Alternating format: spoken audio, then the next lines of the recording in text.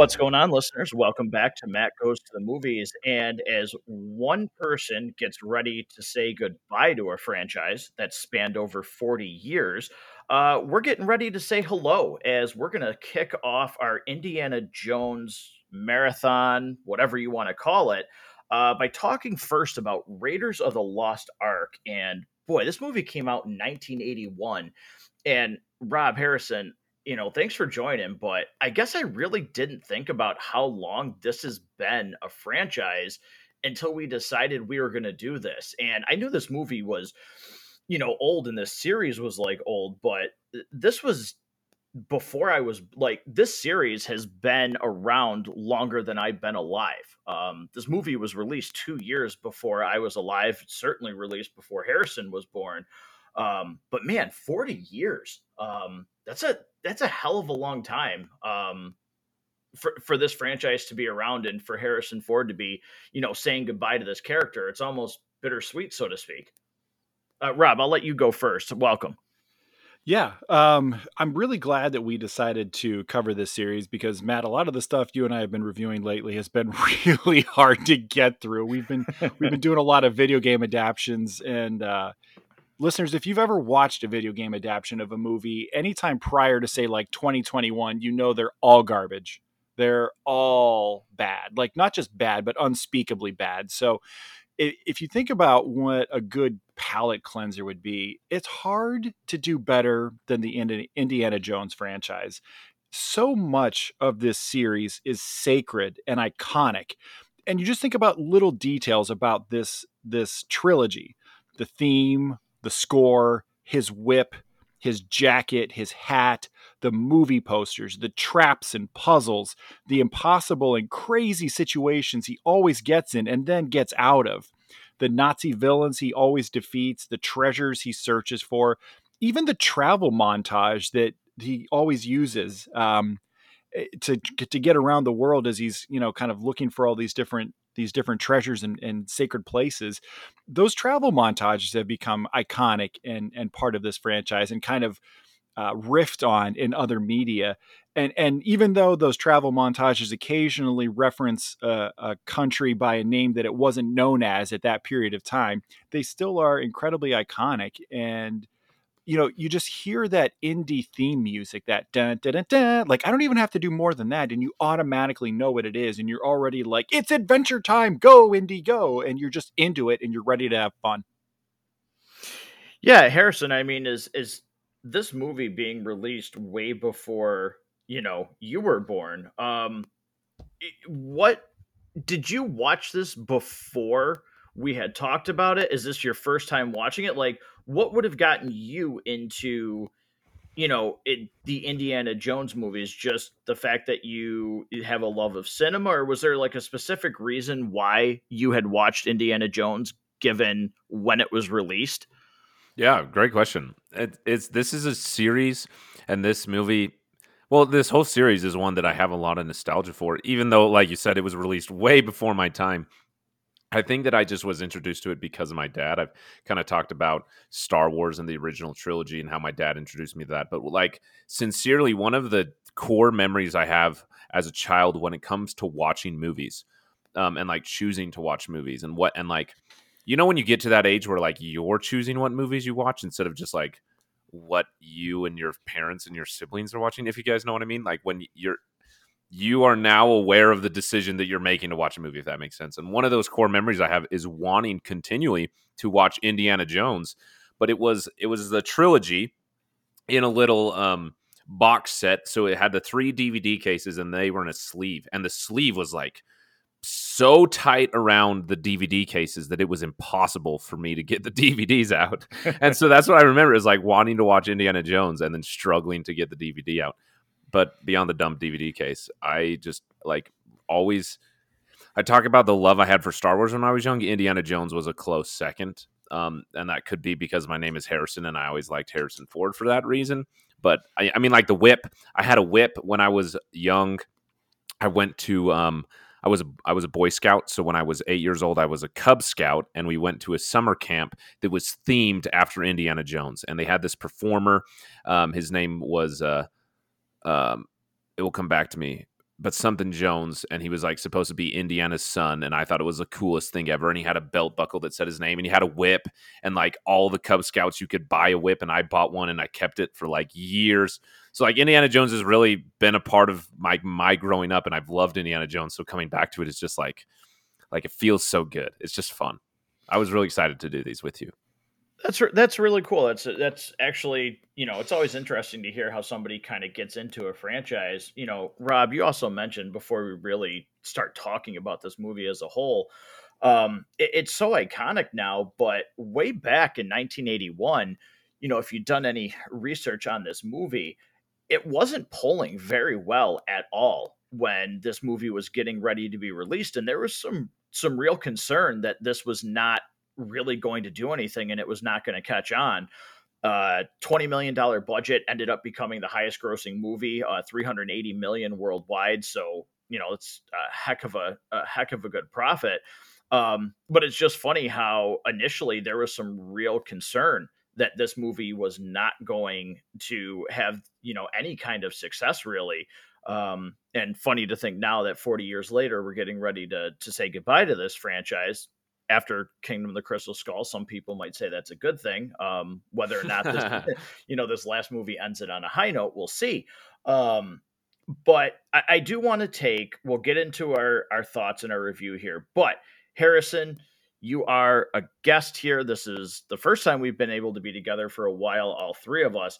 And we're going to, if you don't mind, we're going to borrow here, rummage for the rotten. And we're going to see who we think is going to like this movie the least. And Rob, I'm going to let you go first, followed by Harrison, and I'll go last. Rob, who do you think will be the rotten in this scenario? It's not me. It's probably Matt. Okay. I'm telling you, it's not me. Yeah, there's no doubt in my mind it's not you. It can't possibly be. I think that Rob is going to definitely not be the run. And then I think Matt and I will be tied. Not just close, I think we'll be exactly tied. So I guess both Matt and I is my guess. Interesting. I think I'm going to be the rotten. I don't think I'm going to shock you guys with some of my comments, but I definitely don't think some of the things that I have to say about this movie will be agreed with. So I'm thinking I'm going to be the rotten, but Rob, I'm going to take this first question to you. Well, not this first question, but kind of this first topic that I'm going to talk about. One of the things that's clear right off the bat, though, when this movie starts and as you go through it, you can see why this character is loved. Number one, Harrison Ford, especially way back then, whatever you want to call him, heartthrob, anything like that. He's a good looking guy, rugged, so you can see why this movie can be appealing to, both sexes, so to speak, why this had such a good box office score and why it's kind of stood the test of time. But again, Harrison Ford, for, when he's in certain roles, he just has this dynamic charm about him. And that's one of the things that really carries this movie. Because I do think for me, there's some issues with this movie, but a lot of it, he carries right through. And I think that's just so apparent, in some of the opening scenes here, just how charismatic Harrison Ford really is. I think if you look at, for those of us born in the late 70s, early 80s, maybe even throughout most of the 80s, Harrison Ford to us is probably your quintessential leading man for Hollywood. I'm not sure who I would put above him. There might be somebody I would rank above him, but it's hard for me to argue with his role as Indy and his role as Han Solo. Just those two alone puts him above so many other people. And when he's on screen, he just captivates you, and it's easy to fall in love with his characters and just be off on a great adventure. It helps that he's been in some pretty big IPs. It helps that he's been in some very iconic IPs, and that the music and just the fun of the movies he's been in seems to support that. you just think about something like his whip, right? Like, how impractical of a weapon and a tool is a whip, really? Like, it's super impractical. Like, nobody brings a whip to a gunfight, and yet the only reason anybody cares to ever learn how to use a bullwhip is because Indiana Jones made it cool. That's it. Like, nobody else would use it or even care about a bullwhip if it wasn't for this character. And as soon as he's on screen, and as soon as Harrison, anytime he gives that sort of half smile that he does, that he's kind of famous for, like, you're just in. I'm just like, all right, I'm coming along. Can't wait. What are we doing, guys? Yeah, it is funny, Harrison. I'll let you piggyback off all that stuff, but it is funny that he probably really, when you think about it, has what the two most, if not in the top five most iconic movie characters of all time in Han Solo and Indiana Jones.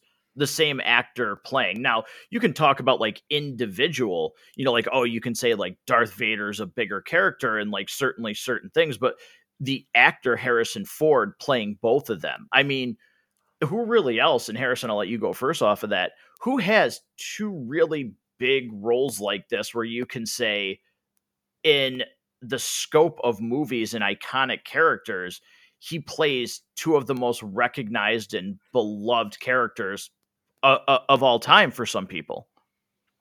Yeah, it's interesting. And I say this understanding that the name Harrison is kind of unique, but like my whole life, especially growing up, whenever someone I would introduce myself, I'm Harrison. They One of the first questions they asked me, "Oh, are you named after Harrison Ford?" And like, how many Roberts have you met? And yet no one ever asked, "Oh, are you named after Robert De Niro?" Like, equally as famous. Yeah, and like, granted, the name is more unique than the other. I know it's not a perfect comparison, but like, there's a reason that the name Harrison Ford is in the zeitgeist. Like, people would call me Harrison Ford as a nickname just because I have the same first name. So there's something about him that has like captured pop culture, and it's understandable. I like, you watch him in this, and like, if I was a student, I might write "Love You" on my eyelids. He's great.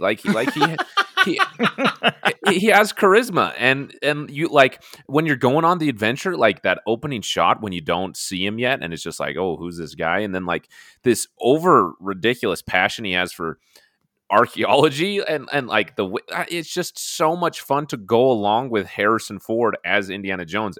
And I think that these, like, I was looking at it, I was like, okay, yeah, you have a lot of like good directing, good or not great directing, great music, great cinematography, all that stuff, but like, this is a weird story. Like, archaeology and going after the Ark of the Covenant and Nazis, like this is the most absurd thing ever. Like, why did this catch on? And I think one of the biggest reasons why the Indiana Jones series became a or movie became a franchise is Harrison Ford and how great he is as Indiana. Like, give me more ridiculousness with Nazis and some other artifact. Let's go after it. If I get to go with Harrison Ford, I'm all for it.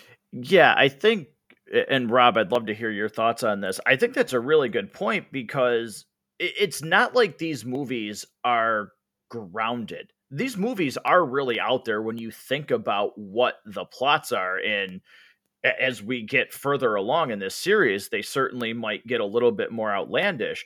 But yeah, it's not like he's just going after artifacts and digging up treasure, and okay, he comes across people along the way that want the same thing, so he falls into danger.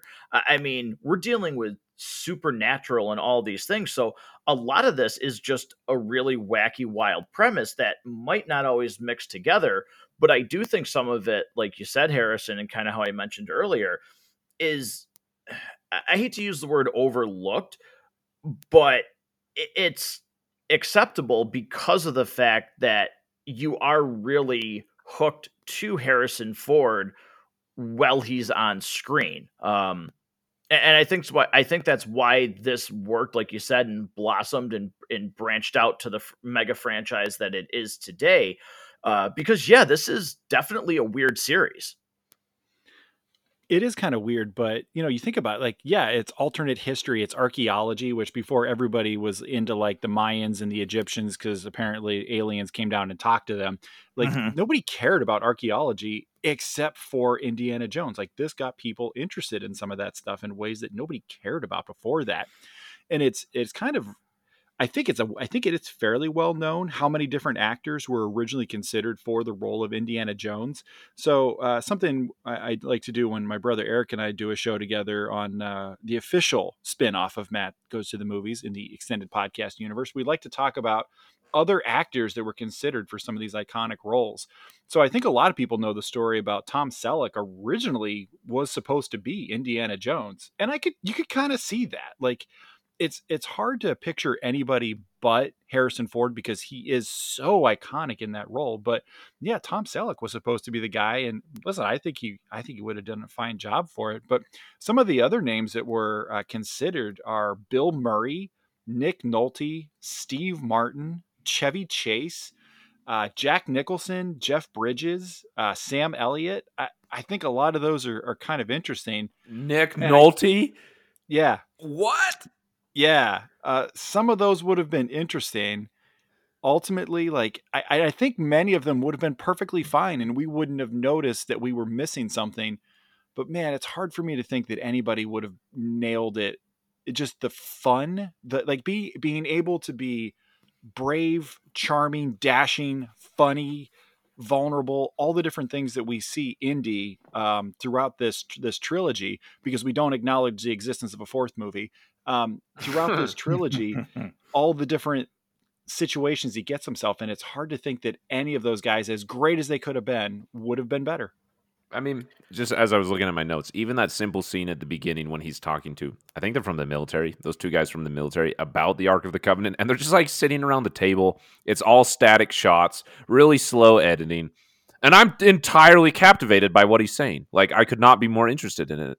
And it's just Harrison Ford. Yeah, it's wild to me going and, looking at things for this movie. Because I've probably seen this.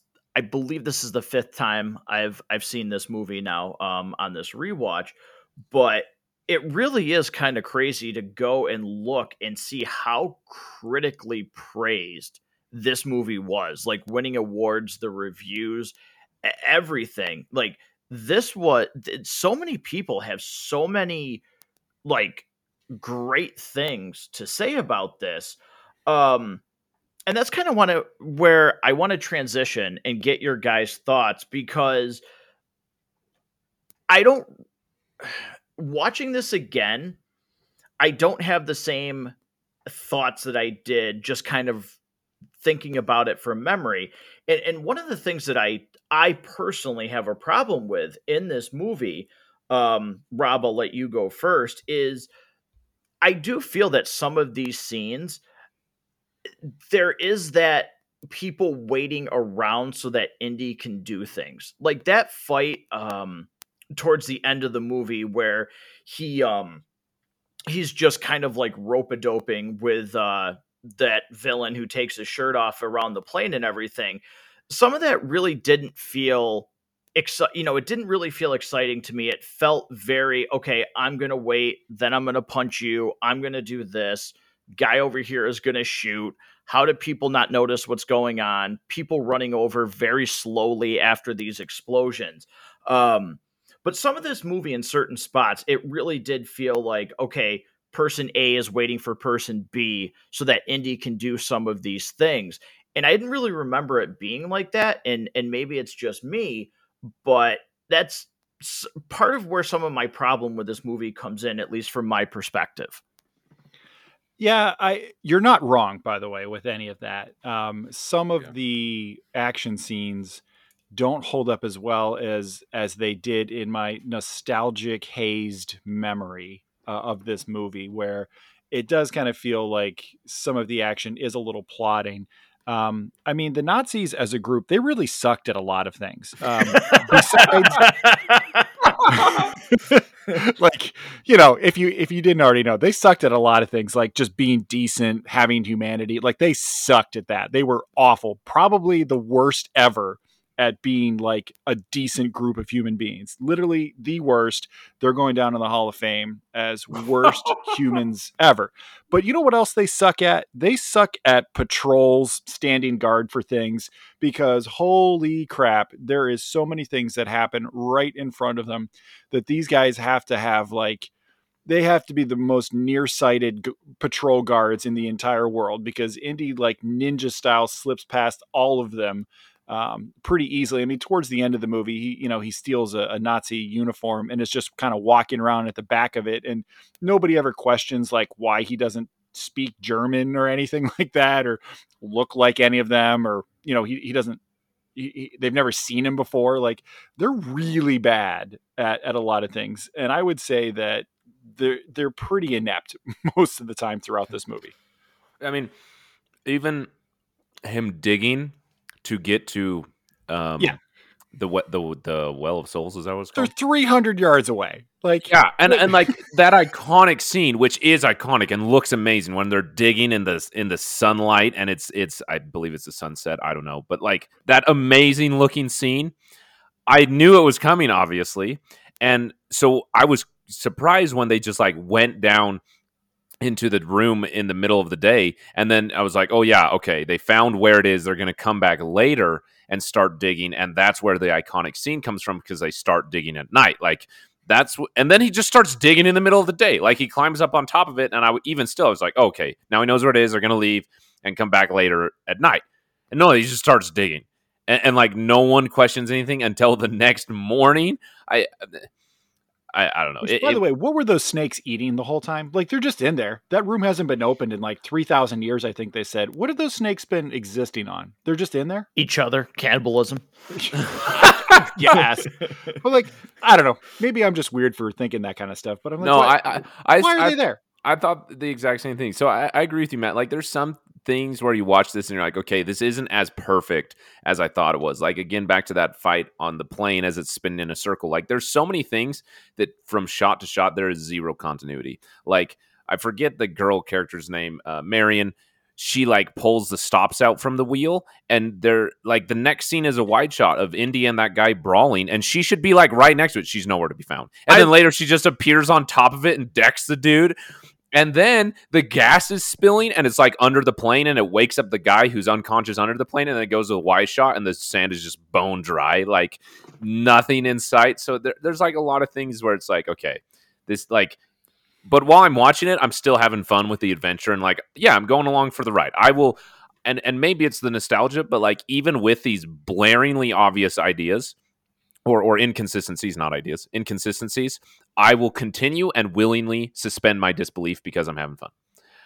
But there's some moments where I was like, okay, like I'm recognizing and choosing to suspend my disbelief. It's not happening naturally. Yeah, I guess when I was watching this today, I literally outside, I literally out loud said, "Where the hell is she in this shot?" Like, wait, like, wait a minute. Where is she? So yeah, there's definitely some inconsistencies in how this is filmed and shot. The one other thing, and maybe I missed this, I didn't go back to double check. When Miriam is being held hostage and she's in the tent and she's with what's the character's name? They're drinking. Belloc. Yes. Why is he why does he have an afraid look when the other the guy in the black coat, I'm just forgetting names right now for some reason, I'm a mess. Major Todd, he's the Gestapo dude. Yes. Why is he afraid? Like, he just has it, maybe it's just weird acting, but like he seems to be afraid of him when they're after the same thing. Like, Well, am I missing something? Well, clearly you guys didn't realize that Marion has superpowers. That's how she's able to zip around so fast. One of those superpowers is her liver can immediately metabolize liquor. Yeah. Because at the beginning of the movie, and I don't know if nobody who made this movie has ever consumed alcohol before, like a lot of alcohol, but it takes a little longer than just the moment you take the shot for it to mess you up. Like the kind of the fat lady that she's drinking against, like she takes the shot and then immediately it was like, all right, that was one too many, and that's the one that knocks her out. Like, Yeah. it doesn't have to get processed and then get her messed up. Meanwhile, Marion's done like, I don't know, like an entire bottle of vodka there. And then as soon as Indy shows up, she's like slurring her words a little bit. And then as soon as the bar gets set on fire, by the way, she should still be completely schmammered. Mhm. And she's just, hitting guys in the head with frying pans and like running away, no problem at all. So clearly, in universe, Marion Ravenwood is an X-Man. She's got that. She's got that. She's got that super soldier serum in her, like Cat. Can't get drunk Clearly, because it's the same thing in the tent. Like she's giggling and laughing like she's drunk, and then all of a sudden, boom, she's sober enough to help Indy and fire the gun and all those things. So yeah, I was like, it's weird because in the 80s, like, I don't know, maybe everybody was doing cocaine, so they didn't know what alcohol did to them. But alcohol, schmalcohol, that's right. child's play. I will say with that in mind, like, which I agree as a negative. As a positive, one thing I really admire about this film has such little exposition. Like, the amount of things that this film just shows you instead of tells you is just like, I was so impressed. And like the slow cuts, like it just lets the story be told in front of you. It's fantastic visual storytelling, which I like really miss. Like the amount of times that I was like expecting, I've just been like trained to expect someone to explain the very thing that I just saw. And then they never did, and I was like, "Oh, wait! Like, they didn't need to explain it. I already got it. Why am I waiting for them to explain it?" And I just realized that, like, I've been conditioned to do that by new movies. I don't the visual storytelling. I mean, like something as cheesy as like, okay, this Marion girl, she can down alcohol, like she's got a hollow leg, and then later she's gonna use that when she starts drinking against the other dude whose name I can't forget. Like that's a really really small example, but there was many of that throughout the film where I was like, there's no exposition. I love this. Like, just let the story happen. You don't need to don't need to hold my hand. Like when the light shines through the gym and he finds the room, I don't need him to say, "Oh, I found the room. This is where it is." Like, okay, obviously. Thanks for not announcing it. Yeah, no, I think that's a very good point that this movie just kind of lets the viewer go on the journey and doesn't really stop to talk about the journey and point out obvious things. I do like that. Rob, what are your feelings on that? Yeah, I think that it doesn't really slow the adventure down to have to get in the way with some of that dialogue. And that scene that Harrison was just talking about where he's in the map room, so to speak, and just that slow setup of the crystal slowly moving the light. I mean, the use of light in this movie is really cool. Some of the shadows and things like that where the characters are, I really really enjoy it. I mean, you can see the age of this movie. I mean, it's definitely showing its age with the visual effects. Some of the lightning where it's basically just a guy with a blue filter on a strobe light, like like that's what they had. I don't fault the movie for using what they had. Some of the visual effects are kind of a sign of the times, but I'll tell you the thing that really stood out to me was like how fun it is to go back and watch a movie before CG ruined all special effects. Right. Oh yeah. And I understand that CG has allowed us the opportunity to have movies and stories we never could have had. Like, you could never make Avatar pre-CG. Like, you just can't. Like, you can't do Spider-Man. You can't do any of the MCU pre-CG. You just can't do it. So it's given us the opportunity to tell some of these stories, but I complain about this a lot on air, I know, but the over reliance on using CG, and by the way, the Fast and the Furious series is probably the worst about it. Like, it's probably the worst example of an over reliance on CG to make characters do things that are not physically possible in real life. And watching these Indiana Jones movies where that's a real stunt person, and actually most of the time it's actually Harrison Ford. He did a ton of his own stunts in this series and is regarded as kind of an all-time Hollywood tough guy for doing a lot of this himself. Knowing that that's a real person doing a real action, I don't care that the stones are obviously foam. Like, I don't care. It's at least they're not cartoons. Yeah. And like the amount of explosions and fires. Yeah. Because I like, this is just, And that's a real explosion. yeah, like this is just fun to watch. Like, no, a car does not explode that way when it tips over. But hey, that was a sweet explosion. Yeah, like it's good spectacle. And like it's fun because because it's real, you get simple stunts. Like when one of the, I forget which one it is, but one of the trucks somebody gets in that's holding one of the MacGuffins and like goes to get away, it like drives over a mound and then like slowly tips over. And then I think it blows up. But like watching the truck slowly tip over, I was just like, yes, this is good. This is good action, which is funny It's because real. Yeah. yeah, the realness you feel, and it's fun, and it was a lot of fun to like try and imagine what it would be like to like make that work. Like everybody knows the iconic story where Harrison Ford had an upset stomach. He was really sick, and that one guy had the big sword, and they were supposed to have like a big battle, and he was just upset, so he just shot him, and then he like died, and that was in the movie. Like that stunt person had to react to that improvisation from Harrison Ford, and like they just went with it, and like there's just something about that magic that like kind of seen behind the scenes a little bit makes this story fun because of the way that I can a little bit know how people are making it. And that bit has become an iconic Mhm. Indiana Jones moment. Like him just pulling his gun out and be like, I don't have time for this, dude, and just Yeah. pow. Like that was supposed to be like a big bullwhip versus scimitar kind of battle that was like planned out for weeks. And it ended up being one of the most memorable moments from this film, in my opinion, and tells us a lot about the character. Yeah.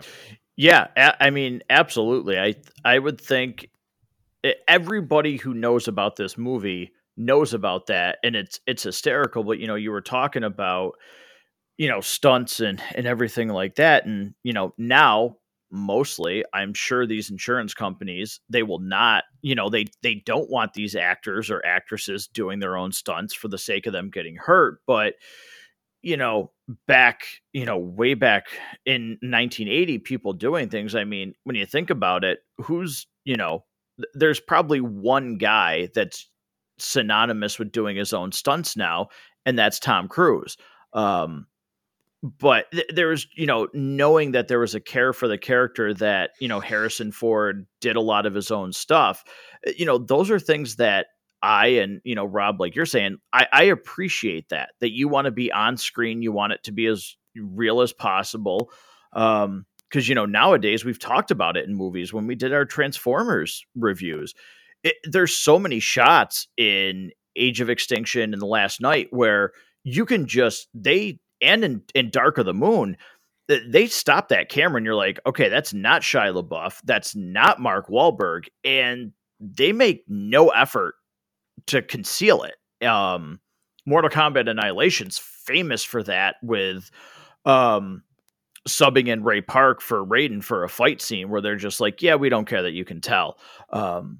So I always appreciate when somebody wants to be as much a part of the process as they can be, barring something that's like, well, no, I really don't know how to roll over in a car. So this is why a stunt double or, a stunt person is used for this.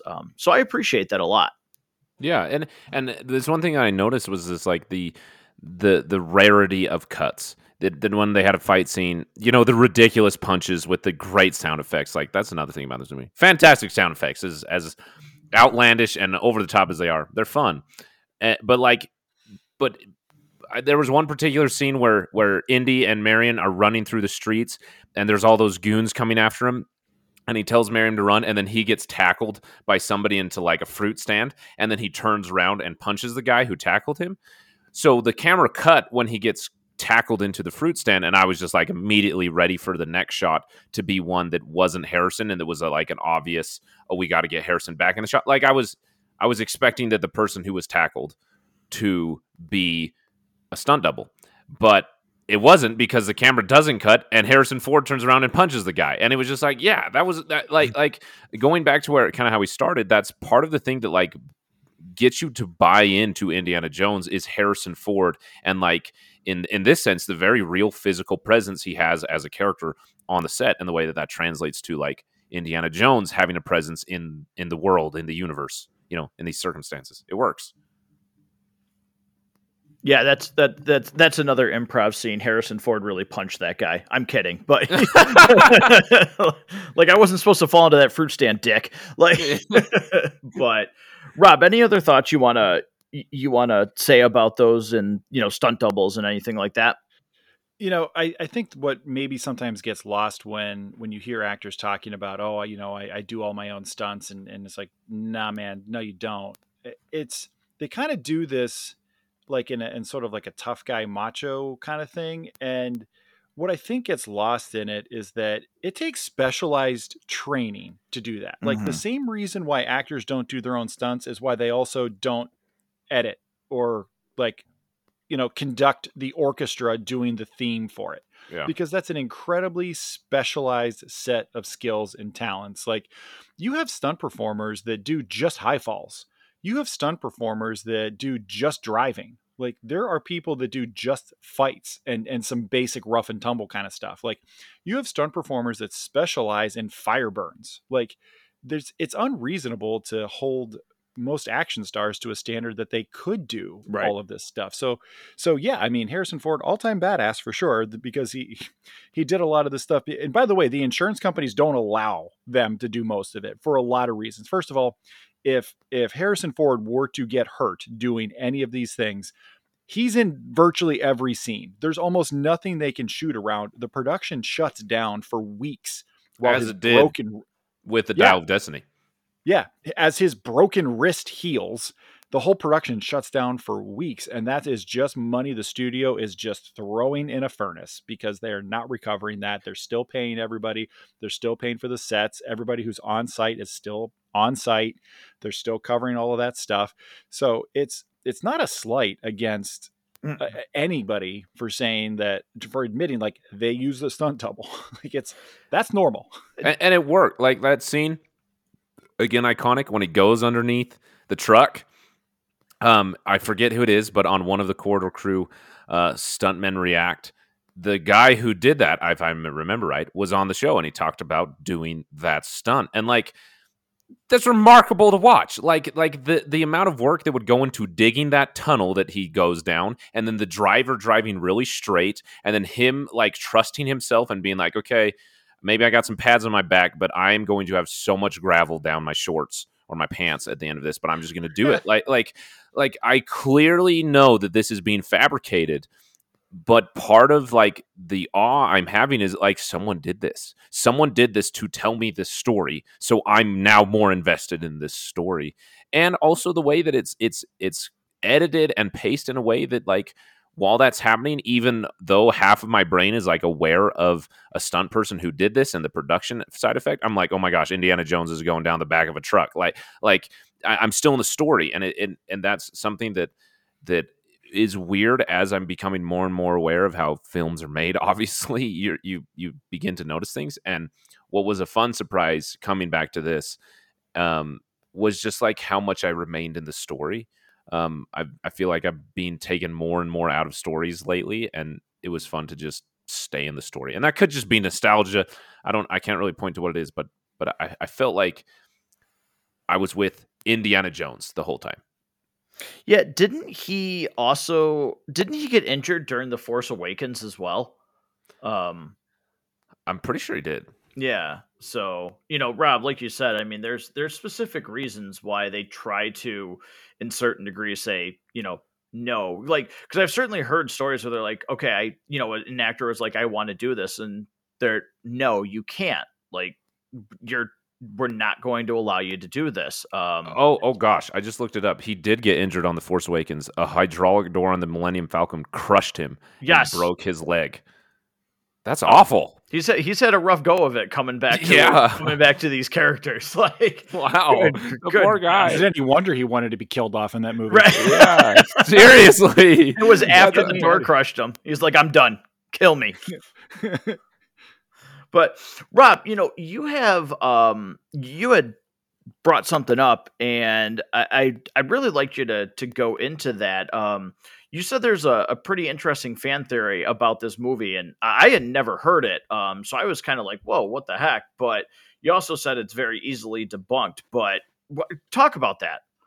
Yeah, so there's the theory that Indiana Jones ultimately his presence has no impact on the events of the story of his first movie. And basically saying these events would have happened with or without his involvement. And I think where this theory really took root and became something that more people were aware of is it's actually discussed on The Big Bang Theory, which was a show that I watched almost every episode of when it was on TV, and was really a lot of fun. And Matt, as you and I have talked about it multiple times, it's amazing like how different things are now culturally, and what we think is cool and what is no longer shunned. And in the 21st century, you're only cool if you're a nerd. Mm. And if you're not a nerd, you're just not cool. It's just how it is. And, I think a show like The Big Bang Theory kind of sort of helped with that a little bit. But, you think about, so the theory basically says that, Indy is the one that finds the Ark, but the Nazis probably would have found it because it really wasn't that far from where they were digging. Now, I actually don't necessarily go along with that part of the theory because it was 300 yards away, but it didn't seem like they had any intentions of stopping anytime soon. And I think this movie takes place in like 1936 or Yep, so. 1936. Yeah, so like 3 years later, I'm pretty sure it was like the unofficial start of World War II. So depending on how long they were there in the digging season, because it's not year long, it's conceivable that the war would have really kicked off before they could have actually discovered it. So I automatically just tossed that theory right out the window. But then they also talk about just the fact that once they find it, they go and they set it up and then they open it, and it's not Indy that actually defeats the Nazis. It's whatever's in the Ark that actually defeats them. And Indy has nothing to do with it. And in some instances, they actually say that had Indy not gotten involved, maybe it would have been opened in front of De Fuhrer himself, which I don't think that's necessarily plausible. I think really you can kind of debunk that part of the theory by acknowledging that, all along the way, Indy's this little thorn in Belloc's side. He's always driving to do things. And so they kind of had to open it to keep him from getting to it so they could figure out how to master that power and keep him away from it. So I kind of feel like, and that's just kind of like the general theory is that, if you take him out of it, the Nazis still would have found it. They still would have been, had their faces melted by it, and Indy's involvement wouldn't have made a difference one way or another. But like I mentioned, I don't personally find that theory to be true. I don't think it would have worked that way. Yeah, that's pretty interesting. Harrison, any thoughts on that? I just think that's weird. Like, why you got to do that? Also, also, like, I feel like, just as a side note, Indy's presence is one of the things that caused him to open it more quickly. So yeah, which is, yeah, like, I'm like so bothered by that theory. But yeah, I think you brought up a good point that they probably would have just missed it. But his being a thorn in his side caused him to do things riskier, I would say. But who knows? What I will say about that ending when they get their faces melted off, what a great scene. I just love that. Like if you're gonna like what a great way to end the movie. Like our heroes, our protagonists are captured. They do absolutely nothing to escape. Like they failed. The divine intervention from the Ark, literally saved them. And it's just like what an interesting way to end the movie, like in a really good way. You don't do that. That's unheard of, and it's fun. And the visual effects, the practical effects to make it happen are great. And we all get to watch Nazis get their faces melted, and everybody wins. Win-win, yeah. Everybody wins. So, except for the Nazis. Right. So I do have a couple things I want to talk about leading up to that point. Because to me, it's typical movie trope, which bothers me.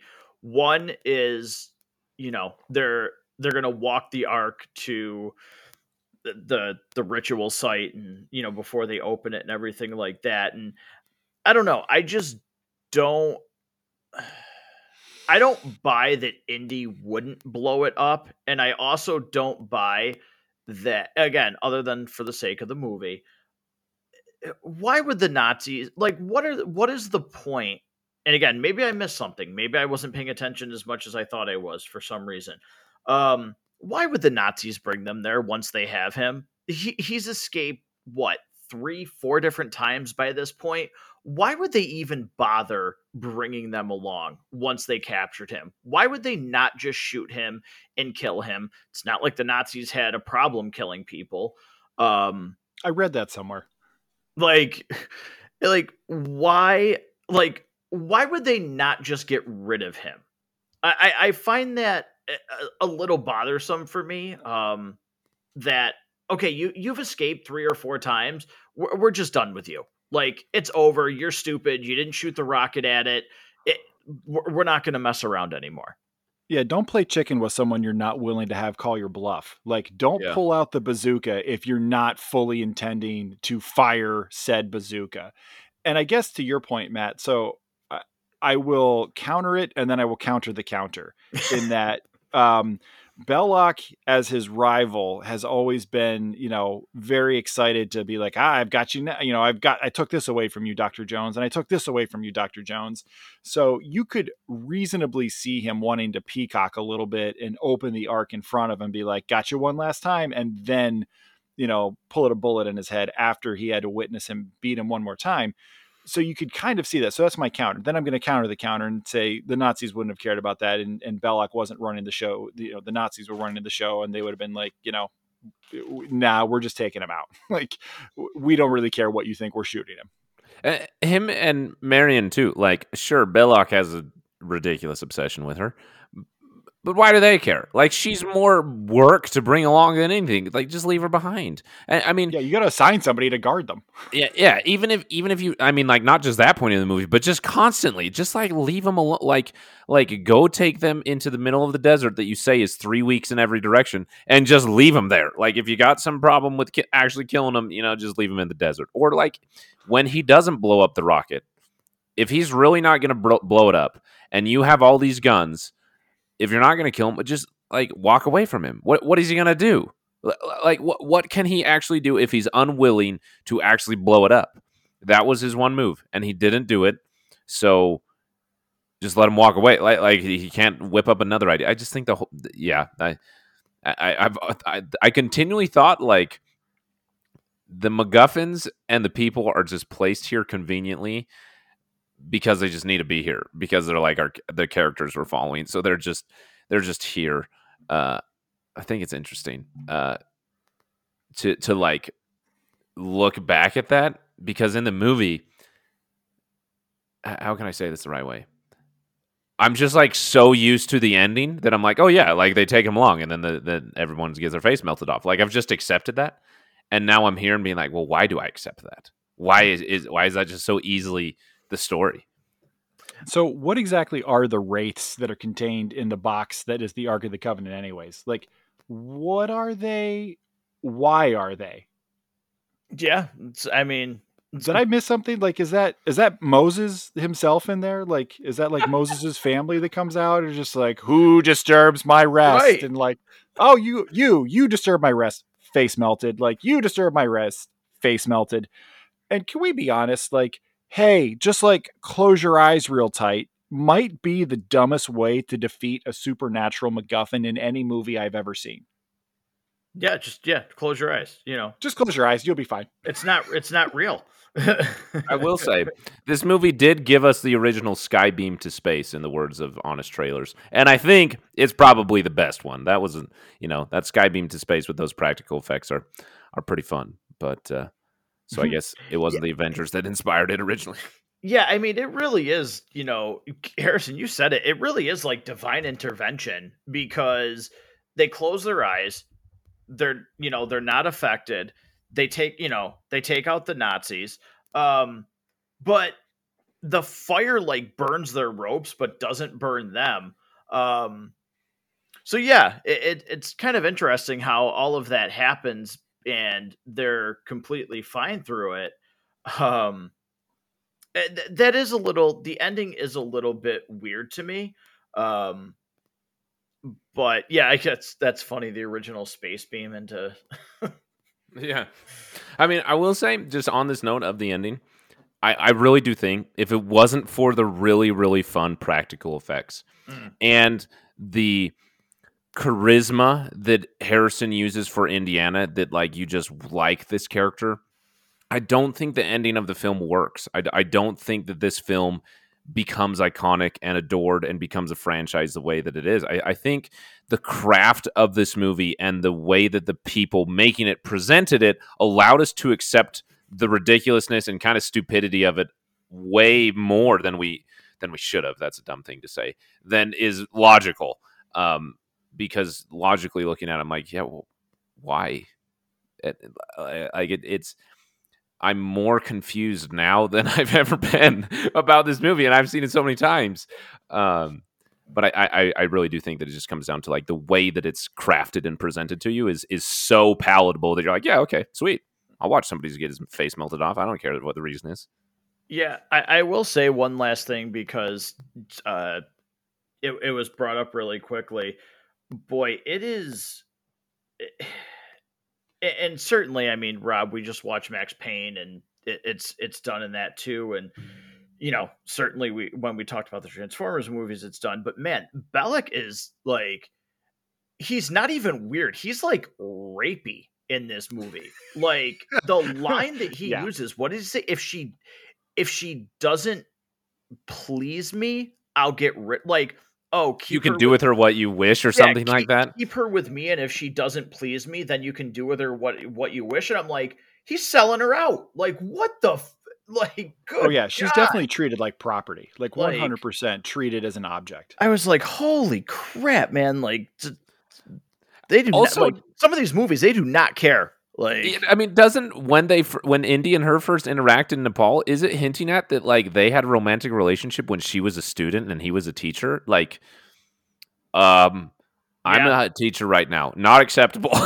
Like, yeah. I mean, maybe that was a nod to like his relationship with Carrie Fisher. Like, I don't know. Like, who knows? Yeah. But yeah, no, he's just like, yeah, he's just he is rapey in this movie. It's just like, holy crap.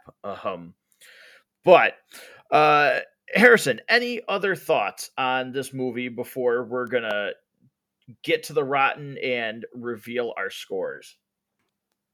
all I have to say is that, like, watching it, this film definitely has things that I understand why it's iconic. We've talked about most of them, just some few I want to mention. The lines in this, there's some scenes, there's some shots that, like, yes, that that is film history I'm watching. Some of the lines are just fantastic. Um, and the way Harrison Ford delivers them, and then the music, like, and I'm not just talking like the big theme that we get when the credits roll, just like consistently the music in this throughout the whole film is just exceptional. And I talked about this earlier, the visual storytelling, how there's so little exposition. A big heavy lifter here is the music, and it's just fantastic and understandable why we fell in love with it. I really think it's true that the reason we fell in love with it so much has less to do with the story and more to do with the components that were delivering the story to us, because that was the part that we really liked. Yeah, I also think it helps that George Lucas didn't actually come up with the dialogue. True. But Yeah, I mean, there was definitely a lot of sand there. He could have had any of them complain about it. Exactly. So, and I'm sure there was sand everywhere with Indy, but he managed to get through it. He even carried some in a bag with him. Right? I mean, Exactly. he never once complained about how coarse it was. Right? Never. Not once. He literally got drugged through it underneath the car. Never once complained. He said, I got this. Rob, how about you? Any final thoughts on this? No, I think Harrison had a great final thought. You think about the individual pieces of this film, obviously the music and the big main theme, but even the other themes. How often does a film other than Star Wars have a main theme that's instantly iconic and recognizable, but has supporting themes throughout the film that are not necessarily quite as iconic, but equally recognizable as being important in their own right? And the list I've got is Star Wars and Indy. That's it. So yeah.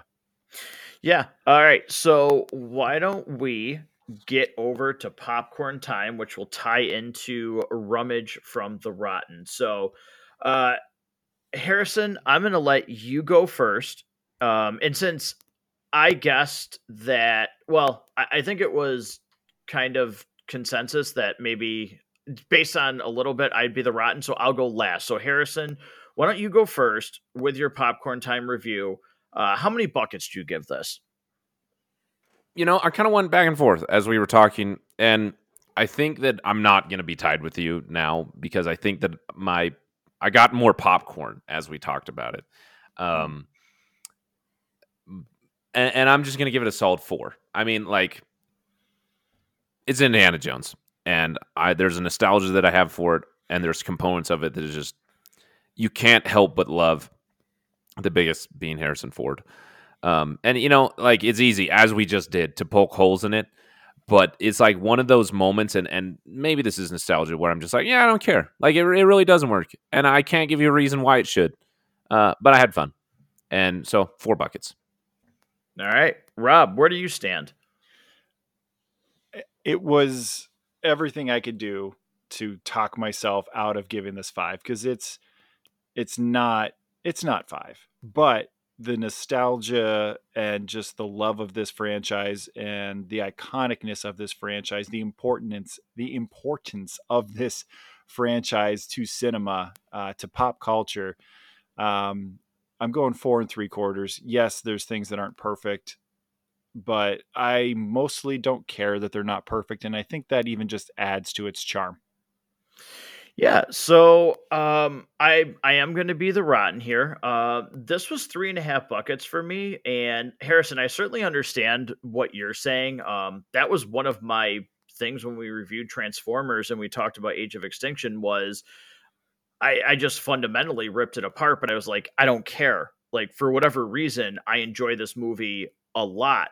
Um, I just found that some of the things that we had talked about through really did kind of bring me out of the experience. Now, I really do. I like this movie. I would watch this movie again at 3.5 buckets. I'm not sitting here certainly saying that this is a bad movie, but it's certainly a movie where if I was watching it again, it's not one of those ones where I'm sitting down paying complete attention to the next time. I could get up, walk around, do things, and just periodically come back to it. So for me, yes, still a very good movie. Really glad that we're deciding to go back and go through these. I'm glad I watched it because again, there's so many things about this movie that do work and that are fun. And I did find myself having fun, but I also there were enough parts where I said, this just doesn't work. It kind of takes me out of the experience. Where I wasn't able to kind of look past them like you guys had just talked about. So for me, it's a 3.5, and I would be the rotten in this case. So I think that's really understandable, though. If I can just chime in for a second, yeah. As I talked about how I loved this. I watched it a ton as a kid. My family, we had a DVD player and a TV in our car that we would. So I have 4 siblings. I'm the middle of 5 children. So when my parents took road trips, they had to find a way to entertain 5 children in a Suburban, and the solution was Indiana Jones. So the amount of times that I've seen this is a lot. I've seen this a significant amount of times, and now that I'm older and think about it more, I understand now that this is a movie I would not be able to watch as frequently as I did then. This benefited that I haven't seen this for a long time. If I had seen this even just like a year and a half ago, I think I would have given it the original 3.5 that I had planned going in. So my initial guess was right. But like, I got to give it time to breathe before I come back, or else the holes are just going to get bigger. Yeah. So I mean that'll do it for this review. And next will come Temple of Doom. Certainly then The Last Crusade, leading up to Kingdom of the Crystal Skull, which, I have not watched that since I know I tried to watch it one other time after I had seen it in theaters. Rob, how many times have you seen Kingdom of the Crystal Skull? They made a 4th indie movie? I don't remember that. They did that? Well, when did that come out? You're getting very close to remembering, my friend. So yeah. All right. So I kind of continue a bit long term that I don't acknowledge the existence of a 4th one. I've seen it a grand total of one time, which was the appropriate number of times that I felt like I needed to see it. Um, I am, because it's been several years. I am kind of curious to just go back with more of a fresh look and try to see, the disappointment is factor is already done. The movie can't disappoint me any more than it already has. So just fresh eyes, what's it going to look like and what things are going to be set up in the fourth one that they might try to key off of in the fifth one, if anything. I'll be curious to see what's there. Yeah, and I wonder too, again, because I went and saw this in the theater opening weekend with my friend Mike. We almost walked out of it, to be honest, but we went for free because um, at the time his brother was a manager for AMC, so we went to so many movies because you get like 2 free passes a day. And we would just go to so many movies, and rightfully so, people wanted to see this. But yeah, we almost walked out, and then I remember watching it maybe like a year and a half later. But I don't really remember a lot about that. I think the thing that I remember two things about this movie. One, the refrigerator, and two, the ending. Um, but I'll be interested to see, watching these as close as we're going to together, if that helps or if it just makes it even more apparent how much I didn't like it in the beginning. I would love nothing more than to change my opinion on it. Certainly that's happened, Rob. We've talked about that, but Yeah. I certainly wonder, watching these, in order and so relatively close together, if maybe that will help it. Harrison, with Kingdom of the Crystal Skull, how many times have you watched this one? A lot, if I'm being Oh, honest. okay. I saw it in theaters when I was young. I was doing the math. Let's see. Came out in 2008, so I was 11. Okay. Did I do my? Yeah, I was 11. So like, still very much dumb. And- Aren't we all? yeah, yeah. And so I didn't hate it. Like I remember like being confused. Like, and now that well, I'm gonna save my thoughts on it, but I didn't love it as a kid, but I was like, yeah, it's an Indiana Jones movie. So like me and my brother, we would watch it, and like we thought that there were some pretty funny lines, so we liked watching it just because I was 12 and he was 10, and we're immature, and we thought the lines was funny, so we'd watch the whole movie, and so we did watch it a lot, and then I also have significant memories of it because my brother and I played the Indiana Jones Lego game and played through the whole movie, obviously because I had all 4 of them. So then we'd rewatch it after we beat it on. So like I've seen it a decent amount of times. I am, but never.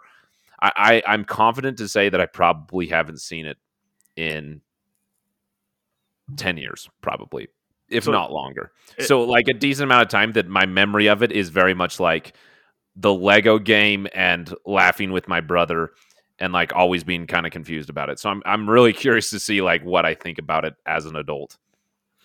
Yeah, it's a very long time. I mean, again, kind of crazy that it's after the third movie, it took 19 years for another Indiana Jones movie to come out. Um, so interesting once we get to that point, but first we got to get through Temple of Doom and then the Last Crusade before we get there, leading up to the Dial of Destiny. So before we sign off, though, Harrison, I know we just did Fast X, but I also saw, I haven't gotten a chance to listen to it yet. You did I don't want to call it a mini, but you did do a spoiler-free review, it looks like, of The Little Mermaid. Anything else coming soon? Yeah, yeah. So it was a mini review. That's a good thing to call it, on the Little Mermaid, which was good fun. So yeah, that, and then Spider Verse, or Across the Spider Verse, which was exceptional. It is hard to put my thoughts about that movie into words. So that episode should be coming out at time of recording tomorrow, and then we're planning on recording a Rise of Beasts episodes, depending on when Rob's going to be able to join us. We'll work that out. So that will be coming relatively soon, and then obviously finally getting back to Animation Hall of Fame. As a joke, so I've been a teacher. I have this job that I was applying for as a teacher. I didn't get the role. And so I've been looking for a job for the last 3 weeks as I anticipated school ending, which it did today. Today was my last day in that job. And so one of my students was asking me about the podcast. He's like, "Are you ever going to get back to Animation Hall of Fame? Like you have some other movies you need to finish." I was like, "Let me tell you, Riven." That was his name. So Riven, if you're listening, I was That's a like, "Riven, badass name. yeah, every time I record Animation Hall of Fame and I go to work on it, something bad in my life happens and prevents me from working on it. I need all the help I can get to get a new job. So I'm just avoiding it until I get a new job. So I have found one. Oh, So I nice. can come back to it. So, that's good. I got the good luck that I need, and I'm ready to come back to the podcast now. Very cool. Yeah. What started as a month-long celebration of animation feels like it's turning into a year-long celebration of Yeah. animation. Yeah. That's true. So, hopefully Rob can get out. Certainly with his life and the kids and everything like that. It's hard for him to get out to the movies with all the activities that they've got going on. But hopefully he's able to get out and see Rise of the Beast, because I would love to get him in on the thoughts of that movie. I'd certainly be interested to see what he thinks of it. And like you, Harrison, I certainly am. I'm having a hard time really trying to put my thoughts together about Across the Spider-Verse, because I went and saw that, and not in a bad way, in a good way. I just don't know if I can properly speak to that movie right now. So I'm really Yeah. trying to just figure out what I want to say about it, because it just might be the best Spider-Man media we've gotten on screen. Yeah. I have that high of a praise for it. So there's a lot to talk about there that, again, I just can't put my total thoughts together for. And, Rob, certainly you'll be back, and we'll be doing Temple of Doom, but anything else that you're working on? I know you were trying to get a couple things going. Yeah, it's funny because we over at the EPU are currently in pre-production on no less than 3 different Yes. episodes. So, and what's funny is they couldn't be more different from each other. So there's 3 very, very different episodes that I am committing to you, the listener, and to the two of you guys. Will be done, all 3 of those, by the end of summer. Hopefully by the end of July is kind of my target. But yeah, 3 very different episodes, should be a lot of fun. So if you've enjoyed the extended podcast universe and some of the fun we have over there, stay subscribed to Matt Goes to the Movies if you are not already. You should definitely subscribe to this show. You should also subscribe to The Basement Binge wherever you get high quality podcasts, wherever you downloaded this episode that you're listening to right now. Stay tuned to both of those so you can hear all of the thoughts that the 3 of us have on the world of entertainment. Yeah, absolutely. All right, listeners, that's going to do it for this episode. Look forward to coming back with Temple of Doom and, a bunch of that stuff that we talked about. So we will see you very soon at Matt Goes to the Movies.